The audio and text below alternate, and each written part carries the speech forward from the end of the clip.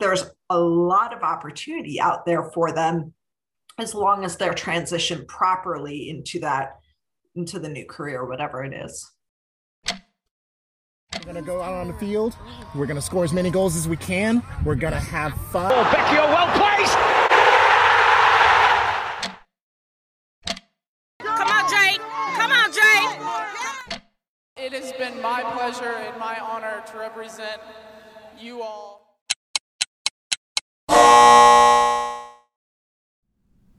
This past Saturday was the Kentucky Derby. Every year, the 3-year-old thoroughbreds that step into the starting gates at Churchill Downs are horse racing's most elite athletes. Seeing the muscles in their shoulders, the determination of their gaze, the way they pick up speed to 37 miles per hour, watching them respond to the commands of their jockey. There's no denying that these are elite athletes. Like top human athletes, racehorses such as those that race in Louisville every May are monitored very closely, meant to stick to a strict routine in order to achieve optimal performance. It's their whole life from when they're born. Also, like top human athletes, these racehorses will retire. There will be an after racing chapter for them. And from diet to socializing to how a saddle fits on their back, the adjustment is a big deal. And these horses, they can't even talk about it all. So what can farms and trainers do to support these animals through all the big deal changes? What can the next chapter be for these horses, and how can they get there? About 79 miles outside of Louisville, there's a woman who works in an organization that's helping to answer all these questions. My name is Jen Reutz. I'm the executive director of the Retired Racehorse Project, which is a nonprofit organization that tries to expand the market for thoroughbreds after racing. Jen Reutz of the Retired Racehorse Project. And how did you get involved with the organization, and what's your story with, loving horses? Yeah, I grew up in Cleveland, Ohio, and was a horse crazy kid. Rode up riding hunter jumpers and loved horse racing because it was really the only thing on TV with horses. So I got into horse racing that way. And so a lot of the horses I'd ride, in my lessons, and once I started getting into competition and showing, a lot of them were off-track thoroughbreds because they were affordable. We didn't have like gobs of money to be spending on horses, and off-track thoroughbreds are athletic and affordable. And so that's usually what I rode growing up, but I really loved racing. So I ended up coming to Kentucky for college and paying for college by galloping horses at the racetrack in the mornings. And so by the time I graduated, I kind of developed a good network and got a job in marketing in the thoroughbred racing industry, and was always really interested in the aftercare side too. Aftercare for non-horse people. After refers to after racing. So it's the care of thoroughbreds after they retire from racing. Since I had grown up riding thoroughbreds who were retired from racing, the aftercare always really intrigued me. So I always retrained horses after they were retired from racing on the side for clients of the farm that I worked for. I was a marketing director for a big thoroughbred farm. I'd retrain horses for the farm or for its clients. I'd always help people rehome their race horses and just make sure they got into the right hands after racing and could be productive. And so that's kind of how I got involved with the Retired Racehorse Project. I started, they had reached out to the farm I was working at and just wanted to cover what that farm did for aftercare. Since I was a point person for that, I was their point of contact. And, at that time, I'd say that was probably 10 years ago. And so it wasn't quite as well known how many different avenues horses can take after racing, and people didn't really know how to navigate that as much. So I got involved with the Retired Racehorse Project to try to help them expand their reach and try to inform more people about all of the right ways that you can transition a horse from racing to their career after racing. And they just kind of evolved from there. I went from being a board member to being the executive director, which I am now. And the organization has really grown as well and snowballed. So it's a national effort that's really kind of taken off and helped to really create a lot more opportunities for thoroughbreds after racing. And when you talk about the right ways to train a horse after racing, what are those ways? And I guess what are, branching off that, what are some of the challenges that horses after racing experience? So I would say that it's basically just about informing the connections of these horses as racehorses, their trainers, their owners, the people in their sphere as racehorses, making sure those people just know how to advocate properly for them, because the vast majority of people in horse racing are in it because they love horses. So a lot of times, like in any circumstance, you want to do the right thing, but maybe you don't know how until someone tells you. And so if people, they have a horse that would retire from racing, they wanted it to go on to be productive after racing, but maybe they didn't know how to navigate that. There's a lot of efforts in the thoroughbred industry that have come about, not just the Retired Racehorse Project, but different efforts to help them navigate that. There's a lot of nonprofit retraining and rehoming organizations. There's a lot of individuals who are, trainers whose part of their business model is retraining horses. And so it was basically a lot of educating horsemen on the racing side about all of these options that are available for their horses after racing and helping them find easy connections for that. And also just teaching them the importance of like rehoming your horse with a contract so that there's a paper trail, and making sure that contract says, that this horse is officially retired from racing, and the jockey club now has paperwork that you can fill out to make that official within their sphere as well. And that really helps too, in case, the horse ends up with someone who might, for whatever reason, want to send it back to the track. If that wasn't the intention of the person retiring it, that paperwork takes care of that. There's a lot of ways you can properly advocate for your horse from that standpoint, but also we focus a lot on education within the equestrian world. So horses, just like any athlete retiring from professional sports, like they are used to a certain diet and a certain day-to-day structure and a certain level of athleticism. And so transitioning them to a new career is different than someone or some animal just starting out in that career as their primary career.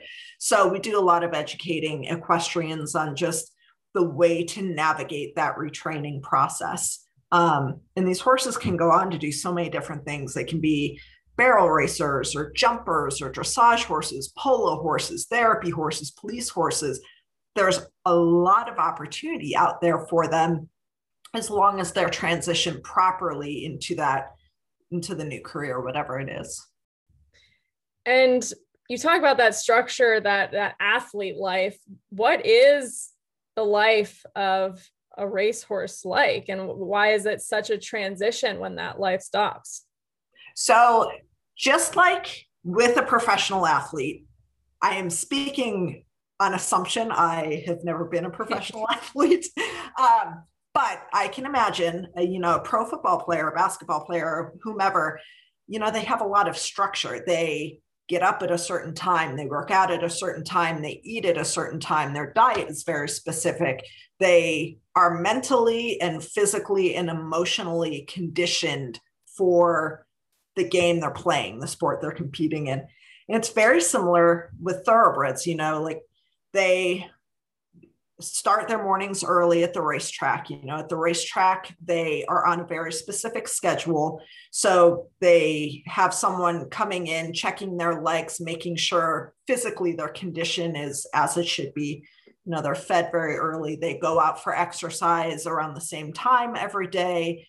Their exercise is tracked and very regimented to make sure that their conditioning is on a schedule that fits that horse. So they're not having too much or too little asked of them to help them meet their peak performance at the right time for a race.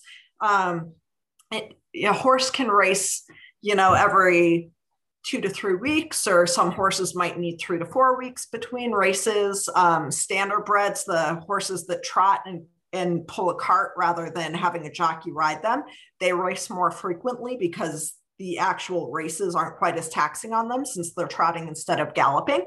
But it's all just so highly structured, and they're cared for like elite athletes, equine versus human. You care for them much differently, but they are treated like elite athletes because they are, and they have a lot of money making potential for their owners. Like every horse is like its own sports team that someone can have ownership in. So their nutrition, their exercise, everything is the best it can be, and it's very highly monitored. Trainers and grooms check their legs several times a day usually, and just their temperature, their body condition, just making sure like every hair is in place and there's no lump or bump that shouldn't be there. So they're cared for very well at the racetrack. When they transition away from the racetrack, if they become, someone's riding horse or a competition horse or just, a recreational pet, something like that, the average person doesn't have the structure that a professional race trainer has. So the way they care for those horses is different. Those horses need to adapt to a new diet. They don't have the caloric needs that they did before. They have to adapt to a new routine. They'll probably be going out a lot more at the racetrack. All of their exercise is much more controlled. So most racetracks don't have areas where they can just be turned out in a big field. So they exercise on the racetrack in the morning with a rider. They're usually also hand walked before that, after that, in the afternoon. They a lot of times can eat grass, but they're hand grazed, meaning they're on a lead shank rather than just being turned out in a big field. So when they transition to their next career, they're that it's just a lot more relaxed of a structure. They might not be fed exactly at the same time every day, or they have to relearn how to interact with other horses, being turned out in a group of horses and learning the social structure of that, which sounds silly, but that's a big part of transitioning horses away from the racetrack, is like reintroducing them to that herd mentality in a good way. Also teaching them just a new way of being ridden. Not as much will be asked of them, and they're used to a lot being asked of them. They enjoy it. It's very interesting to like see, and if you're riding them, to feel how much they enjoy it. But when they're off the track, they're not asked to go as fast. They're not asked to work as hard. And so it's all just kind of a transition for them. But if you take your time and kind of understand how their life was at the racetrack, it really makes it easier to transition them to that second career, whatever it is. So many things that you said that I want to touch on. I was going to ask, like, is there an emotional, psychological response that the horse has to going from all these demands, like you said, to not? And it sounds like there is. You can feel that there's a freedom there, a liberation. Yeah, well, and at the racetrack, they have the same people handling them every day. A lot of times they have the same groom handling them on a day-to-day basis. They have the same rider hopping on them during their morning exercise. The jockey is almost never the same rider that rides them morning after morning for the general exercise versus the actual competition.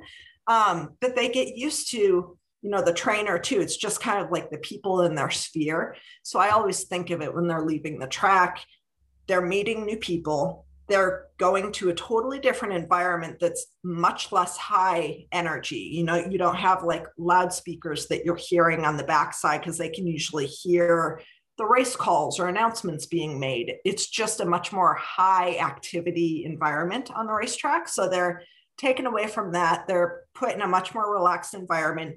New people, these new people handle them and interact with them in different ways, because they are not, managing a pro athlete. They're doing something as a hobby.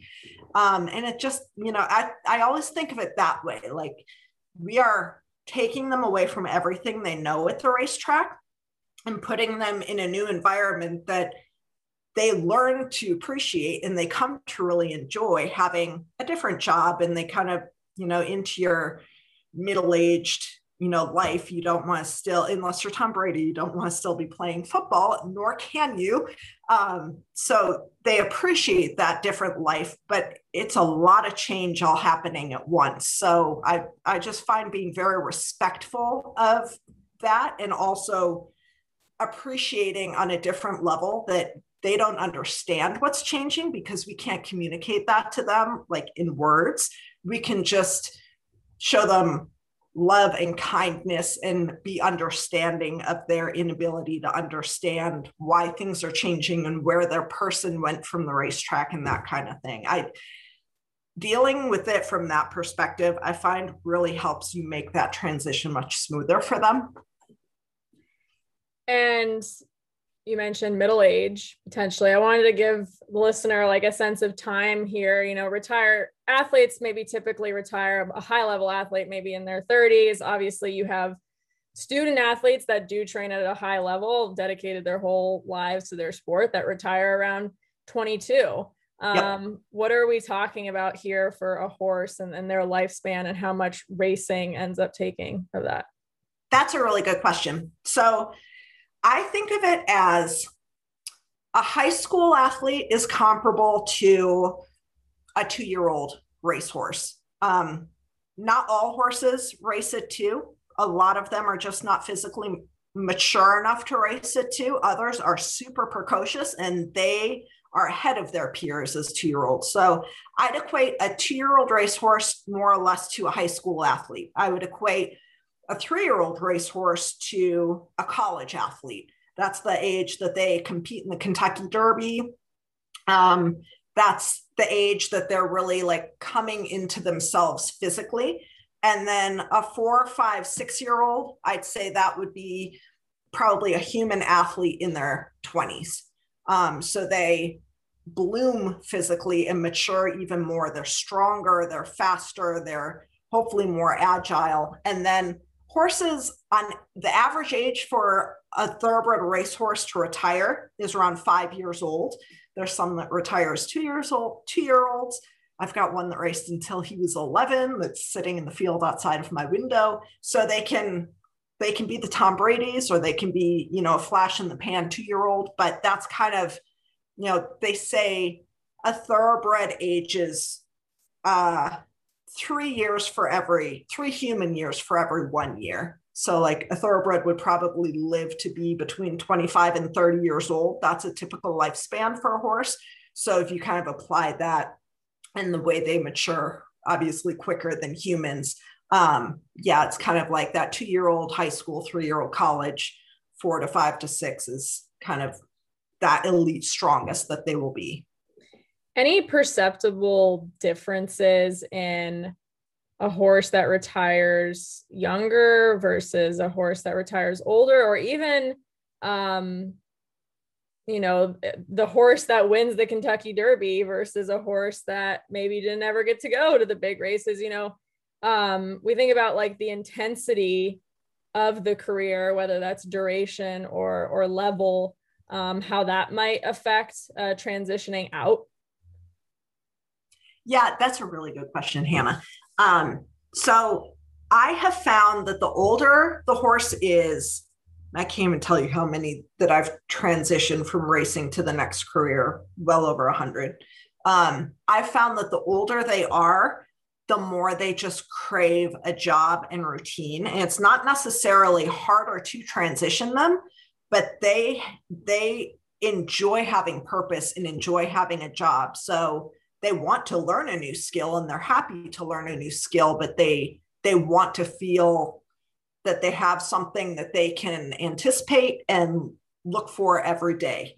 The younger they are, I think the more quickly they can adapt a lot of times. Everyone's an individual, just like people. But in general, I'd say the younger they are when they retire, the more quickly they adapt.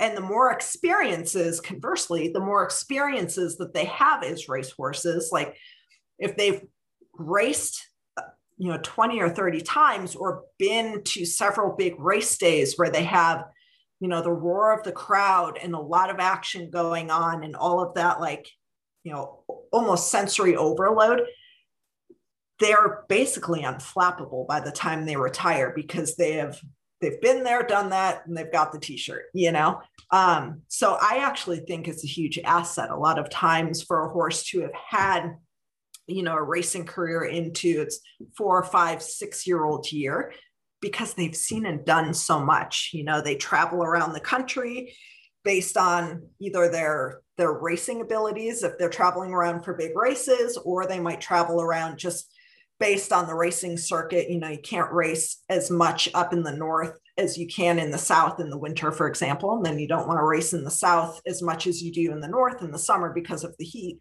So they're conditioned to traveling, they're conditioned to adapting to new situations and whatnot, but they're also conditioned to a same routine wherever they go, and often a lot of the same people. I want to talk about injuries and racehorses. And I think every athlete, I want to say, experiences some level of injury, and there's either the surgery, the rehab process, the time out, you work your way back. Maybe you do retire because of the injury. It's a concussion a few times or an ACL, whatever it is. With racehorses, is it you get injured and that career is pretty much done, or what's the difference between having a horse retire because of an injury versus a natural retirement? Yeah, I mean, horses, just like people, they can get hurt, and it's not just in horse racing, it's in any equestrian sport. It's in the pasture. Horse, someone made this comment a couple of weeks ago that horses are either suicidal or homicidal, which was totally tongue in cheek, but it was basically to talk about how they have this uncanny ability sometimes to hurt themselves, even when you do everything to protect them, or they'll hurt someone else inadvertently, so they're big animals, and we're all clumsy, human or horse or dog or whatever. But yeah, when they get hurt on the track, just like when humans get hurt on the field or whatever we're doing, it depends on what the injury is. Because horses at the racetrack are checked over so frequently and so thoroughly, like their legs are felt every day. The grooms that deal with these horses and care for them on a day-to-day basis, they know like every hair on that horse. They know the tiniest things that are just that horse, and they will notice the tiniest bit of heat. So a lot of times, a good groom will catch something when it is just starting instead of when it becomes a significant injury. And so it's all, just a case of what the scale of that injury is. If it's something that's kind of insignificant, maybe a tendon is just starting to get strained, or, it could be a simple fact of a horse growing and they're putting different pressure on them that they weren't putting on them before because of how they're growing. And a groom will feel something that's just a little bit different, maybe a tiny bit of thickening or maybe a little bit of heat. They will then alert the trainer and have the trainer look at that. The trainer will then ask their veterinarian to look at it. And veterinary medicine is incredibly advanced. I'm amazed. It's like right on par in a lot of ways with human medicine. So they will spare no expense scanning or x-raying or doing whatever they need to identify what an issue is, and then make a determination as to how much rehabilitation time that injury needs. Will that horse be able to come back at the competitive level that it had been at previously? If it can't come back at that level, can it safely come back at a different level? And is that something that the horse's owner and trainer want it to do? For example, my fiance and I had a horse 2 years ago. I believe it was about 2 years ago.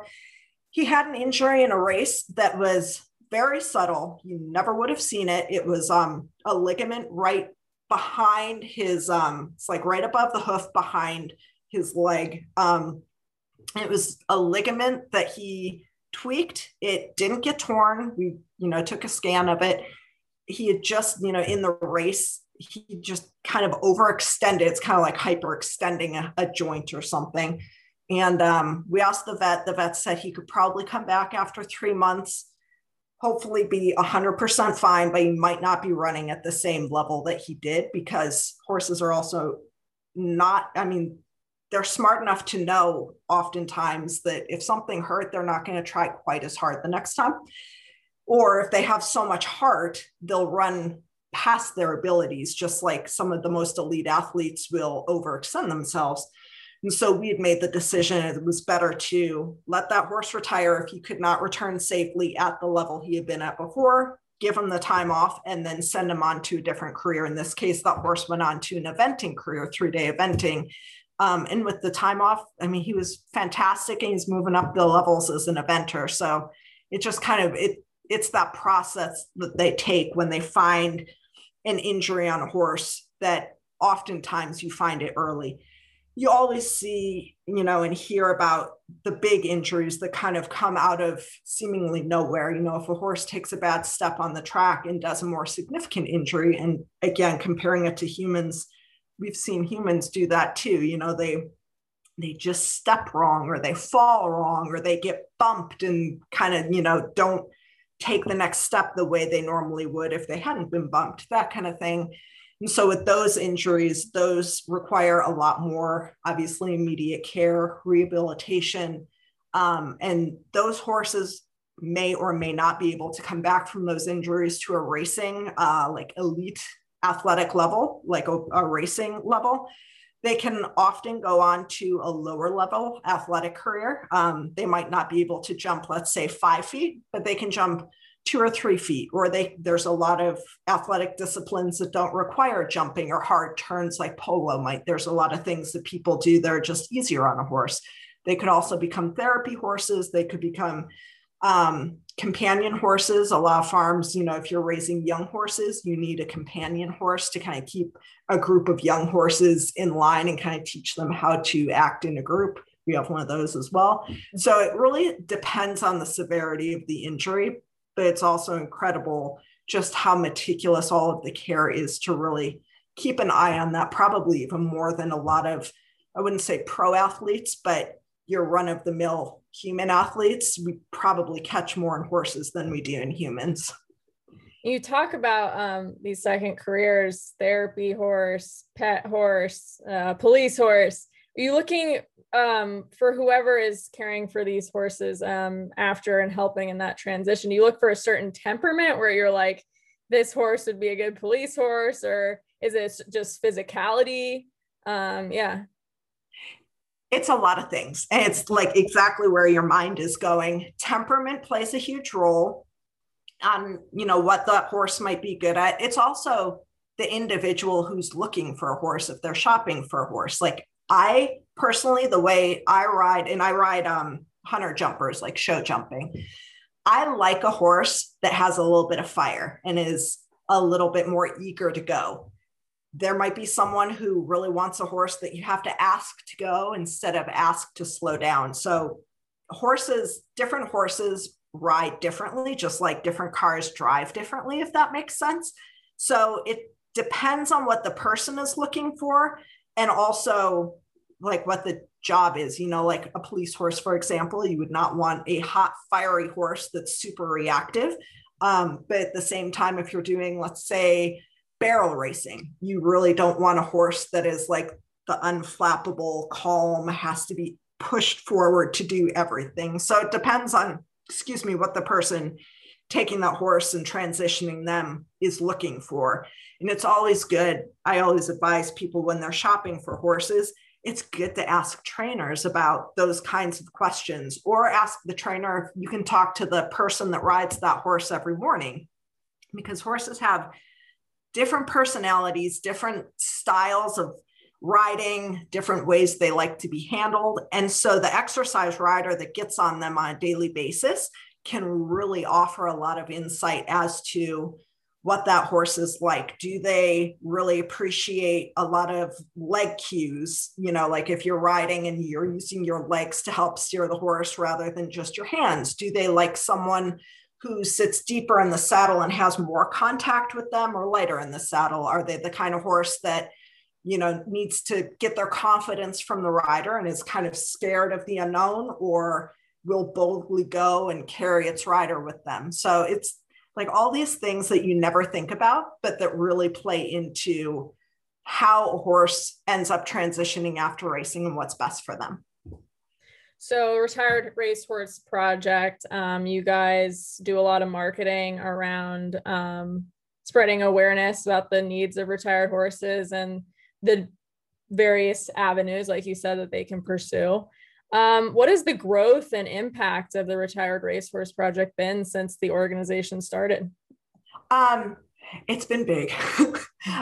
So we started about 10 years ago in 2010. So I guess almost 11 years ago now, with just this idea of trying to create more opportunities for thoroughbreds after racing and re-engage the equestrian community to use them in equestrian sports. And so we do that in a couple of ways. We put on this event called the Thoroughbred Makeover every year. And it's for thoroughbreds in their first year of retraining after racing. It's a competition with, probably $135,000 in prize money now. We publish a quarterly magazine that's like the Sports Illustrated for thoroughbreds in non-racing sports. And we do a lot of like clinics around the country teaching people how to transition these horses.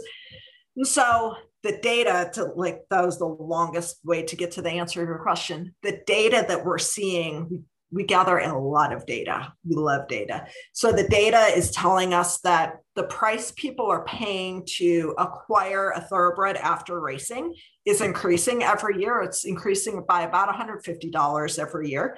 And we also track, a lot of people will get horses off of the racetrack with the intention of retraining them for that first year or two and then selling them after for a profit. And they'll sell them as a show horse or sell them to maybe an equestrian that isn't comfortable or doesn't have the time to do that initial retraining, but wants a thoroughbred that has some foundation of training on it.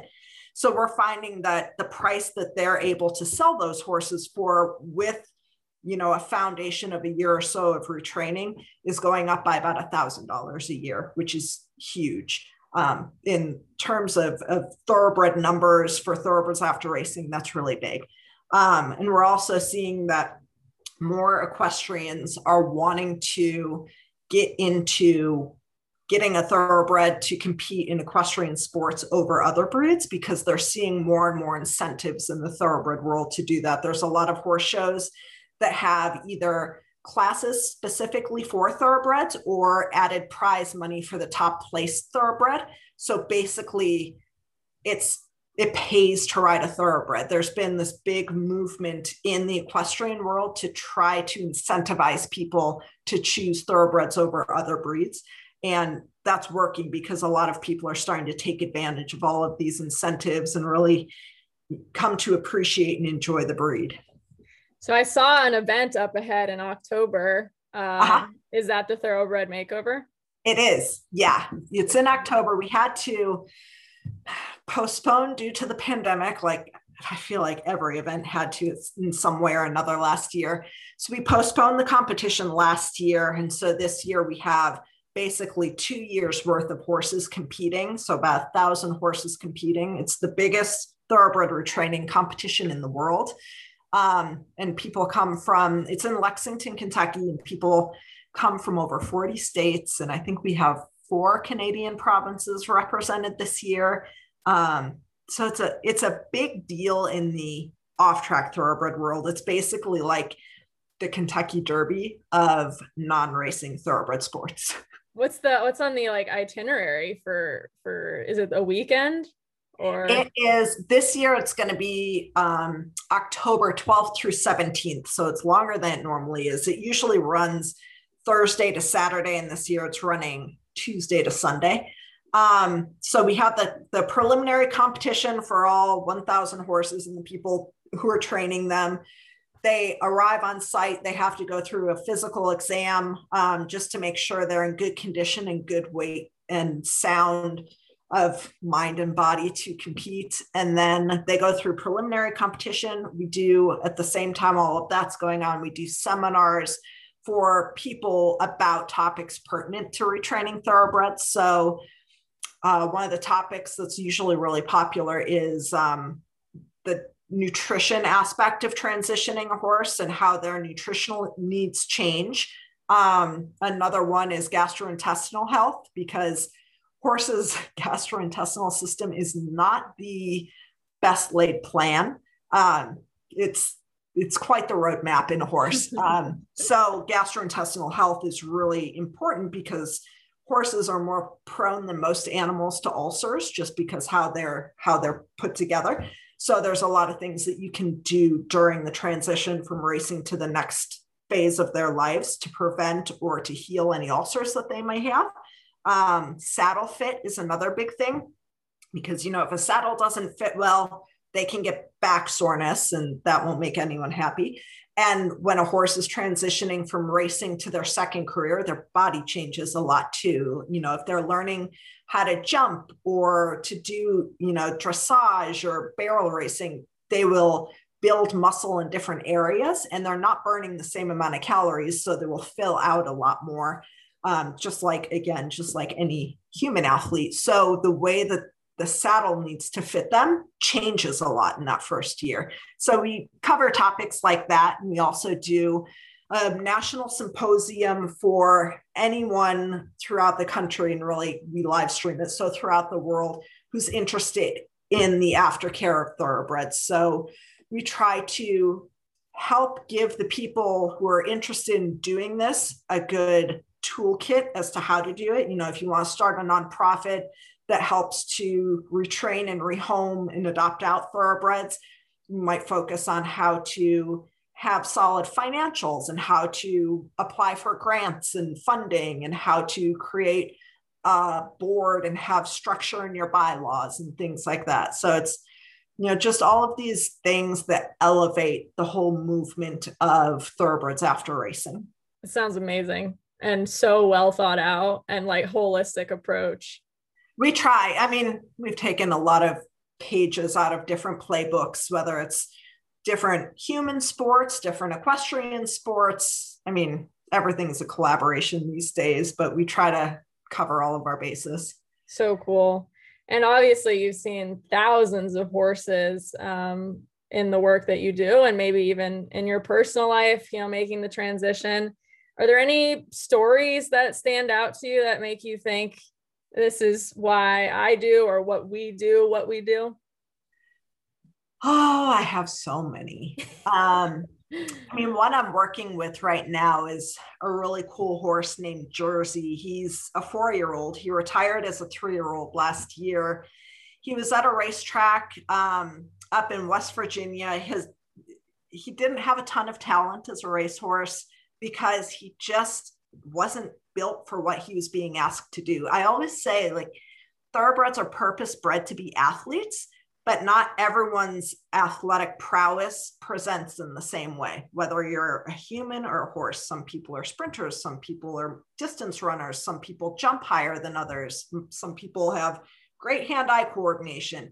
This horse, like, if you would watch him on the track, he had such high action with his legs. So he traveled much more up and down than a horse normally would, and not as much forward.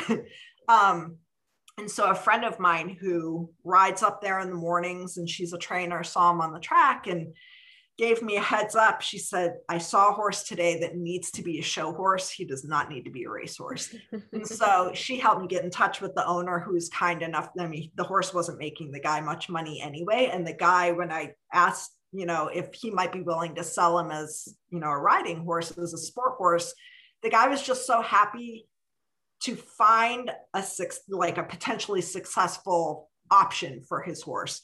And the fact that someone wanted to pay him money to do that was even better, I'm sure. So that horse retired in December. I think I've probably ridden him 10 times since then. I gave him the winter off, just kind of be a horse. He was going through a big growth spurt, so it kind of gave his body time to just grow and fill out and everything. And I've ridden him, I don't know, 10 or 12 times now. And he's just told someone the other day, his answer to any question I ask him is, yeah, let's do it. So it's like, do you want to try to go over this ditch? Yeah, let's do it. You want to try to jump over this log? Yeah, let's do it. He's just so happy to do what's asked for him and like happy to learn new things. And I find a lot of them are like that. It's a testament to whoever raised him and rode him at the track, because he just has a very willing to please attitude. So right now, that's my favorite story, because he's just a treat to be around every day. Yeah, let's do it. Shout out to Jersey for a lesson a lot of us could be served well by. Well, I don't know about you guys, but I was left completely stunned by this conversation. So informative, so interesting. I had no idea about any of the components of this world. So thank you so much to Jen Reutz for coming on to the podcast. To learn more about the Retired Racehorse Project and how you can watch the Thoroughbred Makeover virtually this October, check out retiredracehorseproject.org. And as always, listener, thank you for listening. Hope to see you next time.